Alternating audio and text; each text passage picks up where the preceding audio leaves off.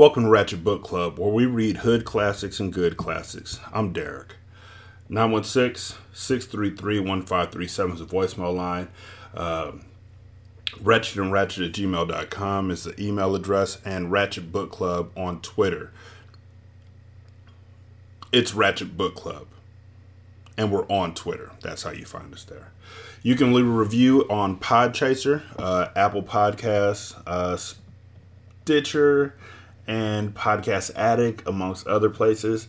I would say leave a review on Podchaser. The cool thing about it is you can leave a review for separate episodes or the show as a whole. Want to apologize. I didn't have the disclaimer on the last episode, and yet I was cussing. I was in there, and it was because I was so fired up about this book. So I'm going to try, I really am, to calm that down. But kids, you can take the earmuffs off now. Uncle Derek has been made aware of his shortcomings. And it wasn't like anybody hit me up. I just went back and listened to my own show because I'm my own favorite podcaster. Chapter 9. John McNabb had never in his life met a kid he couldn't strike out. Until the run. Now, as he thought about it, he came to two conclusions. Number one, he couldn't stand having this blemish on his record. And number two, if you beat a kid up, it's the same as striking him out. So McNabb and his pals went looking for the kid. They called themselves the Cobras. Nobody messed with them. At least, nobody on the West End. The Cobras had heard that the kid hung around the park and on the tracks. And that's where they spotted him one Saturday afternoon, on the tracks by the path that ran from Oriole Street dead end to the park. He was down by Red Hill and heading away from him, book in hand as usual. But the Cobras just stood there, stunned. "I don't believe it," one Cobra said. "Must be a trick," said another. "I had heard about it," said another, "but I didn't believe it." It wasn't a trick. It was true. The kid was running on the rail. McNabb scooped up a handful of track stones. He launched one. He snarled, "He's dead. Get him." By the time Maniac looked back, they were almost on him. He wobbled once, leapt from the rail to the ground, and took off. He was at the Oriole Street dead end, but his instinct said no, not the street. Too much open space. He stuck with the tracks. Coming into view above him was a house on Raco Hill, where he had eaten spaghetti. He could go there, to the whistling mother, the other kids, and be safe. They wouldn't follow him in there, would they? Stones clanked off the steel rails. He darted left, skirted the dump, wove through the miniature mountain range of stone piles and into the street, skiing on his heels down the steep bank and into the creek, frogs plopping, no time to look for stepping rocks. Yells behind him now, war whoops, stones pelting the water, stinging his back. The other side, through the trees and picker bushes, past the armory jeeps and out to the park boulevard, past the Italian restaurant on the corner, the bakery, screeching tires, row houses, streets, alleys, cars, porches, windows, faces staring, faces. The town whizzing past Maniac. A blur of faces, each face staring from its own window, each face in its own personal frame, its own house, its own address. Someplace to be when there was nowhere else to be. How lucky to be a face staring out from a window. And then, could it be? The voices behind him were growing faint. He slowed, turned, stopped. They were lined up at a street a block back. They were still yelling and shaking their fists, but they weren't moving off the curb. And they were laughing. Why were they laughing? The Cobras were standing at Hector Street. Hector Street was the boundary between the east and west ends. Or, to put it another way, between the blacks and whites. Not that you ever saw a white in the east end or a black in the west end. People did cross the line now and then, especially if they were adults, and it was daytime. But at nighttime, forget it. And if you were a kid, day or night, forget it. Unless you have business on the other side, such as a sports team or a school. But don't just be strolling along as if you belonged there, as if you weren't afraid, as if you didn't even notice you were a different color from everybody around you.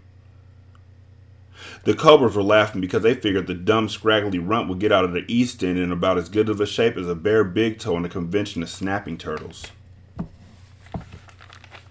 Chapter 10. Of course, Maniac didn't know any of that. He was simply glad that the chase was over. He turned and started walking, catching his breath. East Chestnut, East Marshall, Green Street, Arch Street. He had been around here before. That first day with a girl named Amanda. Other days jogging through. But this was Saturday, not a school day. And there was something different about the streets. Kids. All over. One of them jumped down from a front step and planted himself right in front of Maniac. Maniac had to jerk to a stop to keep from plowing into the kid. Even so, their noses were practically touching. Maniac blinked and stepped back. The kid stepped forward. Each time the Maniac stepped back, the kid stepped forward. They traveled practically half a block that way. Finally, Maniac turned and started walking. The kid jumped around and plunked himself in front of Maniac again. He bit off a chunk of the candy bar he was holding. "Where are you going?" he said. Candy bar flakes flew from his mouth. "I'm looking for Sycamore Street," said Maniac. "Do you know where it is?" "Yeah, I know where it is." Maniac waited, but the kid said nothing more. "Well, do you think you could tell me where it is?" Stone was softer than the kid's glare. "No." Maniac looked around. Other kids had stopped playing, were staring. Someone called, "Do 'em, Mars!" Someone else, "Waste 'em!" The kid, as you probably guessed by now, was none other than Mars Bar Thompson. Mars Bar heard the calls, and the stone got harder. Then suddenly, he stopped glaring. Suddenly, he was smiling. He held up the candy bar, an inch from Maniac's lips. "Want a bite?" Maniac couldn't figure. "You sure?" "Yeah, go ahead. Take a bite." Maniac shrugged, took the Mars bar, bit off a chunk, and handed it back. "Thanks." Dead silence along the street. The kid had done the unthinkable. He had chomped on one of Mars's own bars. Not only that, but white kids just didn't put their mouths where black kids had had theirs. Be it soda bottles, spoons, or candy bars. And the kid hadn't even gone for the unused end. He had chomped right over Mars Bar's own bite marks. Mars Bar was confused. Who was this kid? What was this kid? As usual, when Mars Bar got confused, he got mad. He thumped Maniac in the chest. "You think you bad or something?" Maniac, who was now twice as confused as Mars Bar, blinked. "Huh? You think you come down here and be bad? That what you think?" Mars Bar was practically shouting now. "No," said Maniac. "I don't think I'm bad. I'm not saying I'm an angel either. Not even real good. Somewhere in between, I guess." Mars Bar jammed his arms downward, stuck out his chin, sneered. "Am I bad?" Maniac was befuddled. "I don't know. One minute you're yelling at me, the next minute you're giving me a bite of your candy bar." The chin jutted out more. "Tell me I'm bad." Maniac blinked, shrugged, sighed. "It's none of my business. If you're bad, let your mother or father tell you." Now it was Mars Bar doing the blinking, stepping back, trying to sort things out. After a while, he looked down. "What's that?" Before Maniac answered, "A book. Mars Bar snatched it from his hand. "This ain't yours," he said. He flipped through some pages. "It looks like mine." "It's somebody else's." "It's mine. I'm keeping it." With rattlesnake speed, Maniac snatched the book back, except for one page, which stayed ripped in Mars Bar's hand. "Give me the page," said Maniac. Mars Bar grinned. "Take it, fish belly." Silence, eyes. The flies were waiting. East End vultures. Suddenly, neither kid could see the other, because a broom came down like a straw curtain between their faces, and a voice said, "I'll take it." It was a lady from the nearest house, out to sweep her steps. She lowered the broom but kept it between them. "Better yet," she said to Mars Bar, "just give it back to him." Mars Bar glared up at her. There wasn't an 11-year-old in the East End who could stand up to Mars Bar's glare. In the West End, even high schoolers were known to crumble under the glare. To old ladies on both sides of Hector Street, it was all but fatal. And when Mars Bar stepped off a curb and combined the stare with this super slow dip stride slump shuffle, well, it was said he could back up traffic all the way to Bridgeport while he took 10 minutes across the street.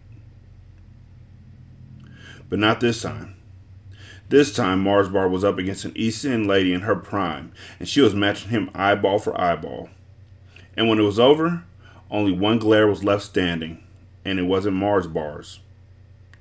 Mars Bar handed back the torn page, but not before he crumpled it into a ball. The broom pushed him away, turned him around, and swept him up the street. The lady looked down at Maniac. A little of the glare lingered in her eyes. "You better get on, boy, where you belong. I can't be following you around. I got things to do." Maniac just stood there for a minute. There was something he felt like doing, and maybe he would have, but the lady turned and went back inside her house and shut the door. So he walked away. Chapter 11. Now what? Maniac uncrumpled the page, flattened it out as best he could. How could he return the book to Amanda in this condition? He couldn't, but he had to. It was hers. Judging from that morning, she was pretty finicky about her books. What would make her madder?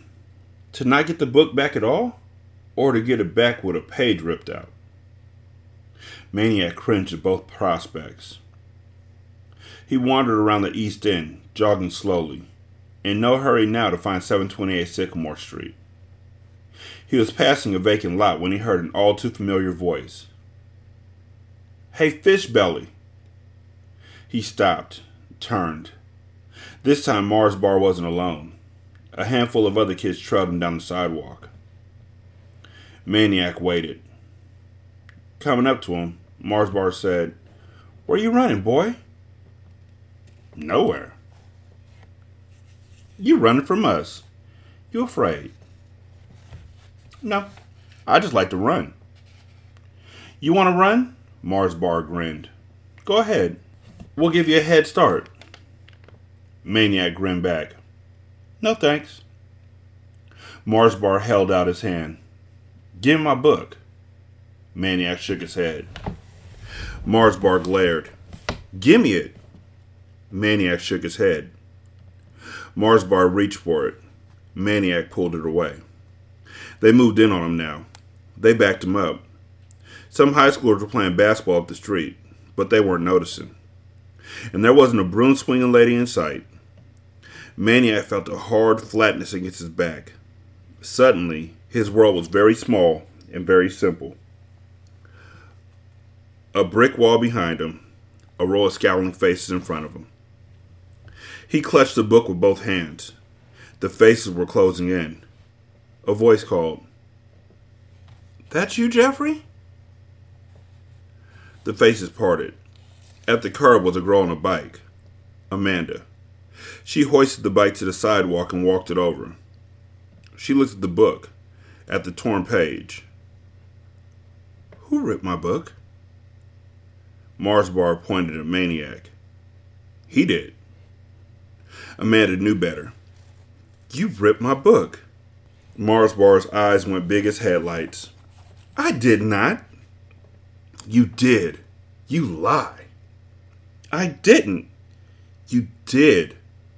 She let the bike fall to Maniac. She grabbed her book and started kicking Mars Bars in his beloved sneakers.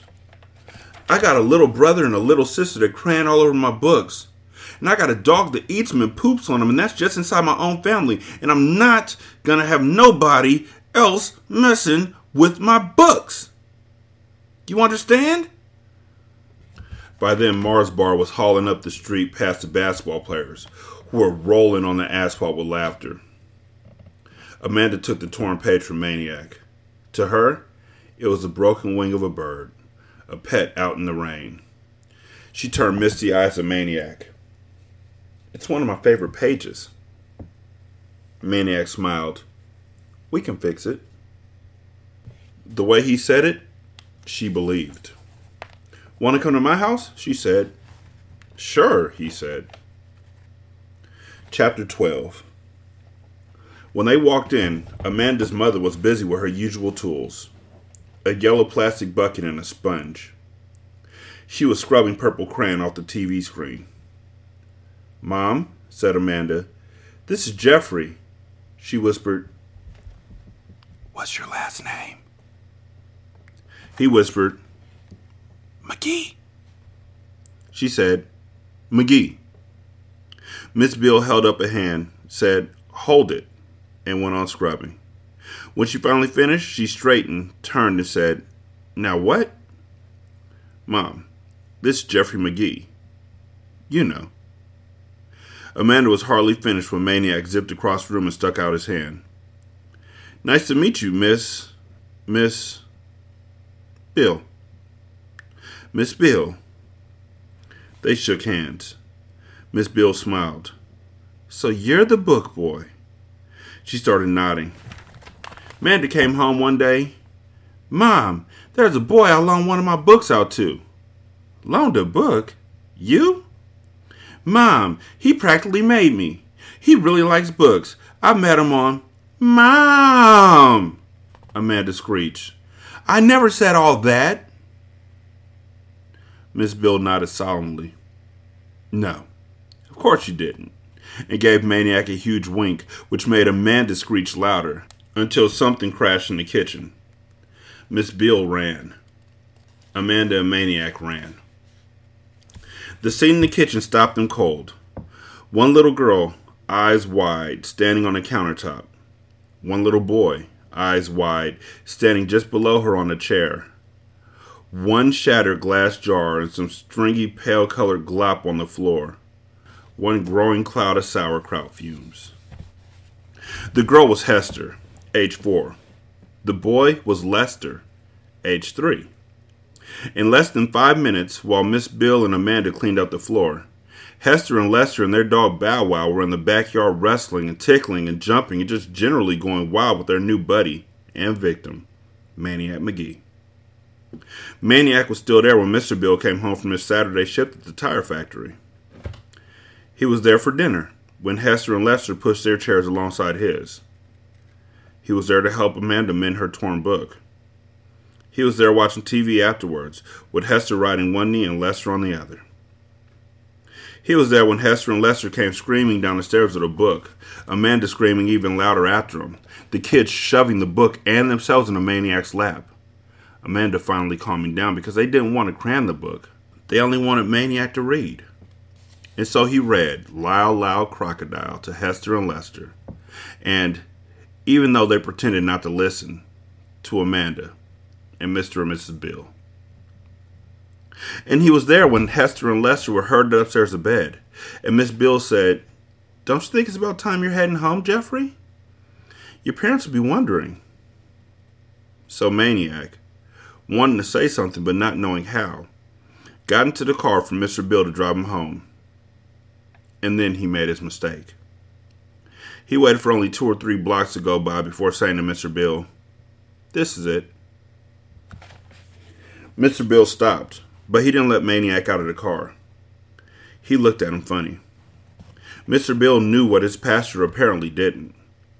East End was East End, and West End was West End, and the house this white lad was pointing to was filled with black people, just like every house on up to Hector Street. Mr. Bill pointed this out to Maniac. Maniac's lips started to quiver, and right there, with the car idling in the middle of the street, Maniac told him that he didn't really have a home, unless you count the deer shed at the zoo. Mr. Bill made a U-turn right there and headed back. Only Mrs. Bill was still downstairs when they walked into the house. She listened to no more than 10 seconds worth of Mr. Bill's explanation before saying to Maniac, "You're staying here." Not long after, Maniac was lying in Amanda's bed, Amanda having been carried over to Hester and Lester's room, where she often slept anyway. Before Maniac could go to sleep, however, there was something he had to do. He flipped off the covers and went downstairs. Before the puzzled faces of Mr. and Mrs. Bill, he opened the front door and looked at the 3 cast iron digits nailed to the front door frame. 728. He kept staring at him, smiling. Then he closed the door, said a cheerful good night, and went back to bed. Maniac Magee finally had an address.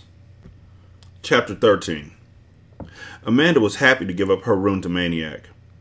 It gave her an excuse to sleep with Hester and Lester every night. Most of the time during the day, the little ones drove her crazy. She couldn't stand to be in the same hemisphere with them. But at night, the best thing was to have them snuggled up on both sides of her. It made no sense, but that's how it was. Mr. Bill divided the little one's room into 2 sections with a panel of plywood, and Amanda moved her stuff into the back part, except for her suitcase of books. That stayed in her old room with Maniac. The way Maniac fit in, you would have thought he was born there. He played with the little ones and read them stories and taught them things. He took Bow Wow out for runs and he did the dishes without anyone asking, which made Amanda feel guilty, so she started to dry. He carried out the trash, mowed the lawn, cleaned up his own spills, turned out lights, put the cap back on the toothpaste tube, flushed the toilet, and, Miss Bill called this the miracle on Sycamore Street, he kept his room neat. Every morning, Miss Bill looked into it. No socks on the floor, no open drawers, no messed up bed. That was the most amazing thing, the bed. It looked as if he hadn't even slept in it, which she soon found out was the case. One night, she opened the door and found Maniac sleeping on the floor. She lugged him onto the bed, but by the next night, he was back on the floor. Maniac just couldn't stand being too comfortable. Lying on a mattress gave him a weird feeling of slowly rising on a scoop of mashed potatoes. That's the way it was with chairs, too. If he had a choice, he usually sat on the floor. Other strange things happened in the house, such as the yellow bucket and sponge spent more time gathering dust in the cellar and less time in Miss Bill's hands. Because, with Maniac around, Hester and Lester lost their interest in cramming everything in sight. And therefore, sometimes for 15 minutes in a row, Mrs. Bill was seen doing something she hadn't done since before the little ones were born. Nothing. Such as, Amanda started leaving her suitcase of books at home. Such as, everyone's fingertips started to heal, because Maniac took over the endless, thankless job of untying Hester and Lester's sneaker knots. Such as, Hester and Lester started to enjoy taking a bath, which was the solution to a very huge problem in the Bill household. Once upon a time, Hester and Lester loved to get a bath, as long as Amanda got one with them. It was a little crowded, especially when the little ones added their boats and floating dinosaurs, but it was fun and warm and yelpy and soapy. Then came the day when Amanda entered 4th grade, and she decided she was getting too old to tub it with her little brother and sister.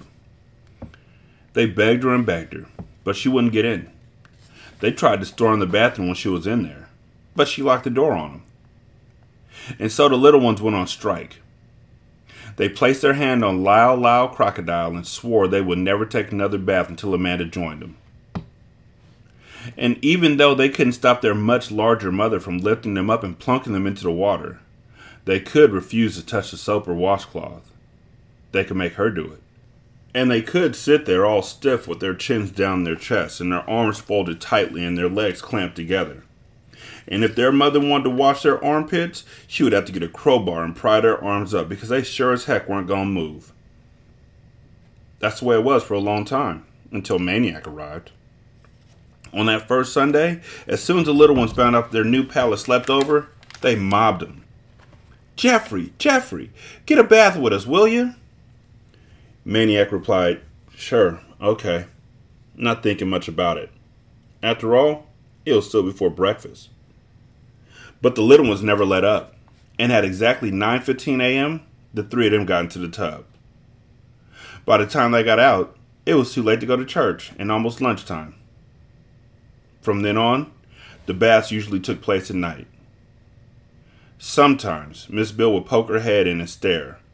One little black girl, one little black boy, one medium white boy. And she would smile and wag her head and sigh. Never saw such a tub. The time she heard Lester and Hester yelling for help, though, she was downstairs. She came running. What's the matter? The little ones pointed. Look. She looked. Maniac was covered with blotches. Round, red blotches, all shiny from the bathwater. They looked something like little pepperonis. They took him to the doctor. The doctor took a look and said it wasn't chickenpox and it wasn't measles. He said it might be an allergy. He asked what the boy had for dinner. Miss Bill answered, pizza. Well, the doctor chuckled. Can't be that. Can you imagine a youngster getting sick on pizza? Everybody laughed. Besides, said the doctor, this would have shown up on him since he was little, most likely. Every time he came near a pizza. He turned to Maniac, still chuckling. You have eaten pizza before, haven't you? Maniac got a funny expression on his face. He looked around. Everybody was staring at him. The silence grew louder. Eyes grew wider. And that's how they found out that Maniac Magee was allergic to pizza. I mean, and this is me, it's not pizza. Can't be allergic to pizza. It's one of the things that are within the pizza, and they better be careful because if they don't let him eat pizza, but then they give him a grilled cheese sandwich, and it turns out that he's allergic to bread, he's going to fall out. If it turns out he's allergic to the cheese, he's going to fall out and be constipated. If it turns out he's allergic to butter, then I'm just going to cry. But they need to iron down what he's actually allergic to because it's not the pizza. And he could still have pizza and thrive if they find out that it's something else, like pepperoni, which is usually gross. Chapter 14. Maniac loved his new life. He loved his new sneakers, the one Miss Bill bought for him. He loved the new quietness of his footsteps as he trotted bow wow through early morning streets. He loved the early morning, the before the working people time, he called it, when even those who went to work the earliest were still sleeping behind their second-story shades. When it seemed as if the whole world had been created just before he woke up on his bedroom floor. The red brick rows of houses, even the windows resting from faces, the cool, silent sidewalks and streets. So quiet you could hear the water running far below the sewer grates while the sun shinnied up the rain spouts. He loved the silence and solitude, but he also loved the noise, which came later in the day. He loved the sound of a pancake batter hissing on the griddle, so he's not allergic to wheat, which means he can eat bread. Okay, cool. He loved the noise of the church they went to on Sunday mornings, a church called Bethany, where the minister would thump on the pulpit and the people would call out, Amen! And the choir would swing this way and swing that way and would sing Hallelujah to the people, and the people would sing Hallelujah right back to the choir. And everybody just got happier and happier, and it made him want to do more than run. So one day he just jumped himself up on the pew bench and threw his arms to the sky and shouted to the top of his lungs, Hallelujah! Amen! And this time nobody looked funny at the crazy kid yelling by himself. Then two members of his own family, Hester and Lester, jumped onto the bench beside him and shouted away, "Hallelujah! Amen!" And everybody laughed and clapped and sang. He loved the 4th of July block party when the whole East End converged for a day and night of games and music and grilled chicken and ribs and sweet potato pie and dancing until the last firecracker, and then some. Maniac loved the colors of the East End, the people colors. For the life of him, he couldn't figure out why these East Enders called themselves black. He kept looking and looking, and the colors he found were ginger snap and light fudge and dark fudge and acorn and butter rum and cinnamon and burnt orange. But never licorice, which to him was real black. He especially loved the warm brown of Miss Bill's thumb, as it appeared from under the white frosting that she allowed him to lick away when she was frosting his favorite cake. He loved joining all the colors at the vacant lot and playing the summer days away. Stickball, basketball, football. Half the time he forgot to go home for lunch. One day, a new kid, tall and lean, came to the vacant lot spinning a football. He spotted Maniac and stopped cold. He came closer, bent over, stared. Then he broke open a billboard grin and called out, "Hey everybody, remember I said about the little white dude snatched a pass off me in gym class? Here he is. This is the dude." This, of course, was Hands Down. The first thing Hands did when they chose up sides was to pick Maniac for his team. "You crazy, Hands," a high schooler laughed. "He's just a runt. His peach fuzz ain't even come in yet." Everybody laughed. But Hands took him anyway and played quarterback and threw passes to Maniac all day long. They huddled and scratched their plays in the dirt, down to the tin can and break for the goal, stop and go at the rock, curl around the junk tire. If Hands' pass was anywhere near Maniac, if Maniac could get at least 2 fingertips on it, the ball was good as caught. The high schoolers and junior hires went crazy trying to stop him. Nobody kept official records that day. But legend has it by the time Amanda Bill showed up and called, "Jeffrey, dinner," Maniac had scored 49 touchdowns. And when they played stickball, they saw him pulling the ball out onto the street and in the backyards. They started putting 2 and 2 together. And somebody came up to him and squinted in his face and said, "You that Maniac kid?" And somebody else said, "You that Maniac?" And pretty soon everybody was saying it, including Hester and Lester. And finally, in the kitchen one day, as he licked white icing from her thumb, Miss Bill said, "You that Maniac?" He told her what he told everyone. "I'm Jeffrey. You know me." Because he was afraid of losing his name, and with it the only thing he had left from his mother and father. Miss Bill smiled. "Yeah, I know you all right. You'll be nothing but Jeffrey in here." But she nodded to the door. "Out there? I don't know." She was right, of course. Inside his house, a kid gets one name. But on the other side of the door, it's whatever the rest of the world wants to call him. Maniac's fame spread all over the East End. The new white kid, who lived with the Bills at 728 Sycamore, who ran the streets before the fathers went out, who could pole-axe a stickball like a 12th grader and catch a football like Hands Down, who was allergic to pizza, who jumped up in Bethany Church and shouted, "Hallelujah! Amen!" Little kids, especially preschoolers, came from all over, bringing him their knots. They had heard about him from Hester and Lester. They had heard he could untie a sneaker knot quicker than a kid could spend a quarter. The bigger kids came around too, for other reasons. From Moore Street and Arch Street to Chestnut and Green, heading for the vacant lot to check out the new kid, to test him, to see if everything they heard was true, to see how good he really was, and how bad. They found out he could do more with the football than just catch it. He could run like a squirrel. He juked and jived and spun and danced and darted, and he left them squeezing handfuls of air. Pretty soon, the vacant lot was littered with blown sneakers and broken hearts. He didn't do much talking, but he didn't have to. Hands down did it for him. Every time he scored a touchdown or cracked a home run, Hands was bent over in his face, talking trash. Do it, man. Smoke them suckers. Poke 'em. Joke 'em. You bad dude in it. You the baddest. Five me, Jude. And they high-fived and low-fived and back-fived and Hands down would laugh and laugh.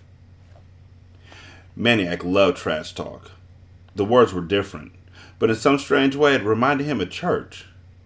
It had spirit. It had what they called soul.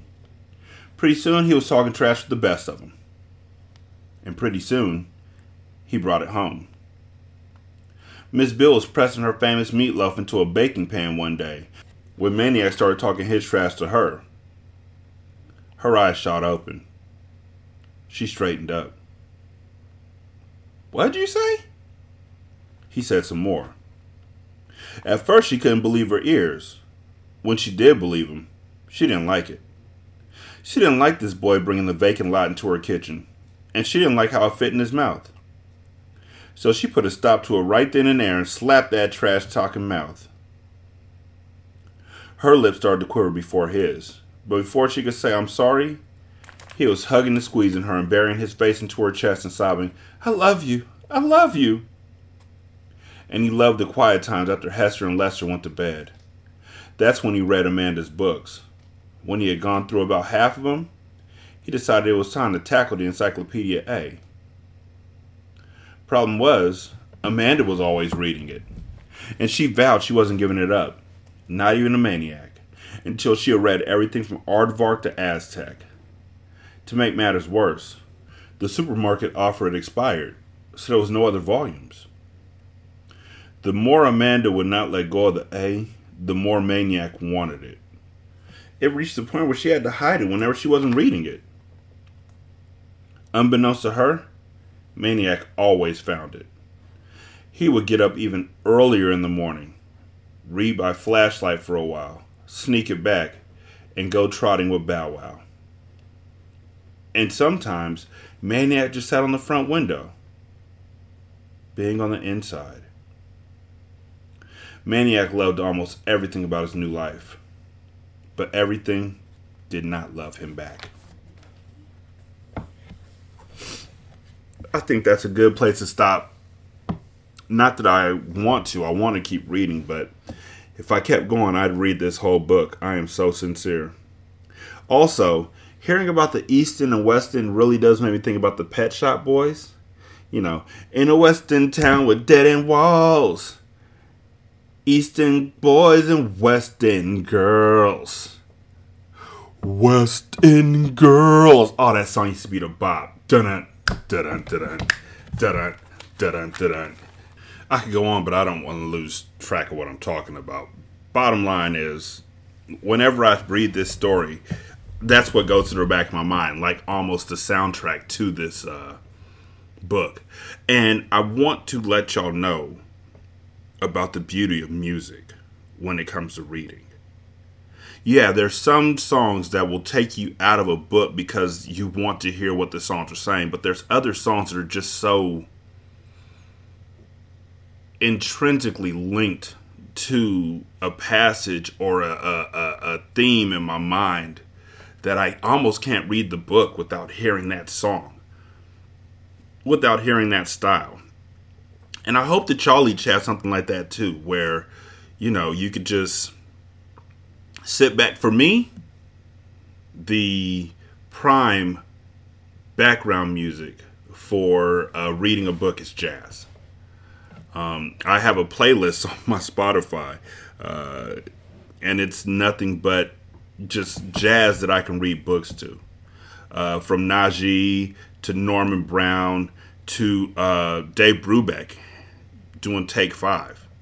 Like, I make sure that I put some of the best jazz in the world to me on a list. So then when I finally get a chance to sit down and read a book, my music is there with me and it all works together. That's the way it should be. To me, To you, it should be whatever makes you happy. I hope reading makes you happy. And I really hope that listening to this makes you happy. 916-633-1537. It's a voicemail number. wretchedandratchet@gmail.com is the email address. Ratchet Book Club is the name on Twitter. Leave a review. Podchaser, Apple Podcasts, Stitcher, wherever else you listen to the show at where they allow you to leave a review. You can leave reviews for episodes and shows. Just let me know what you think. Thank you again for listening to me. I really do appreciate it. I never would have thought. Seriously, when I first started podcasting, if you would have told me that this was an avenue, I would have been walking this a long time ago. I'll holler at y'all later. Y'all be good. Peace.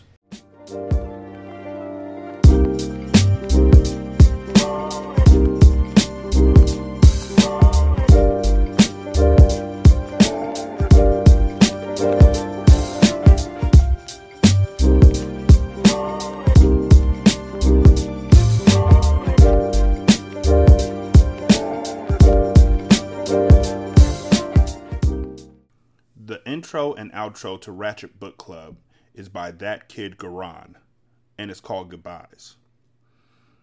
You can email him at tkgbeats94@gmail.com for more information on how to lease this beat. This is Single Simulcast.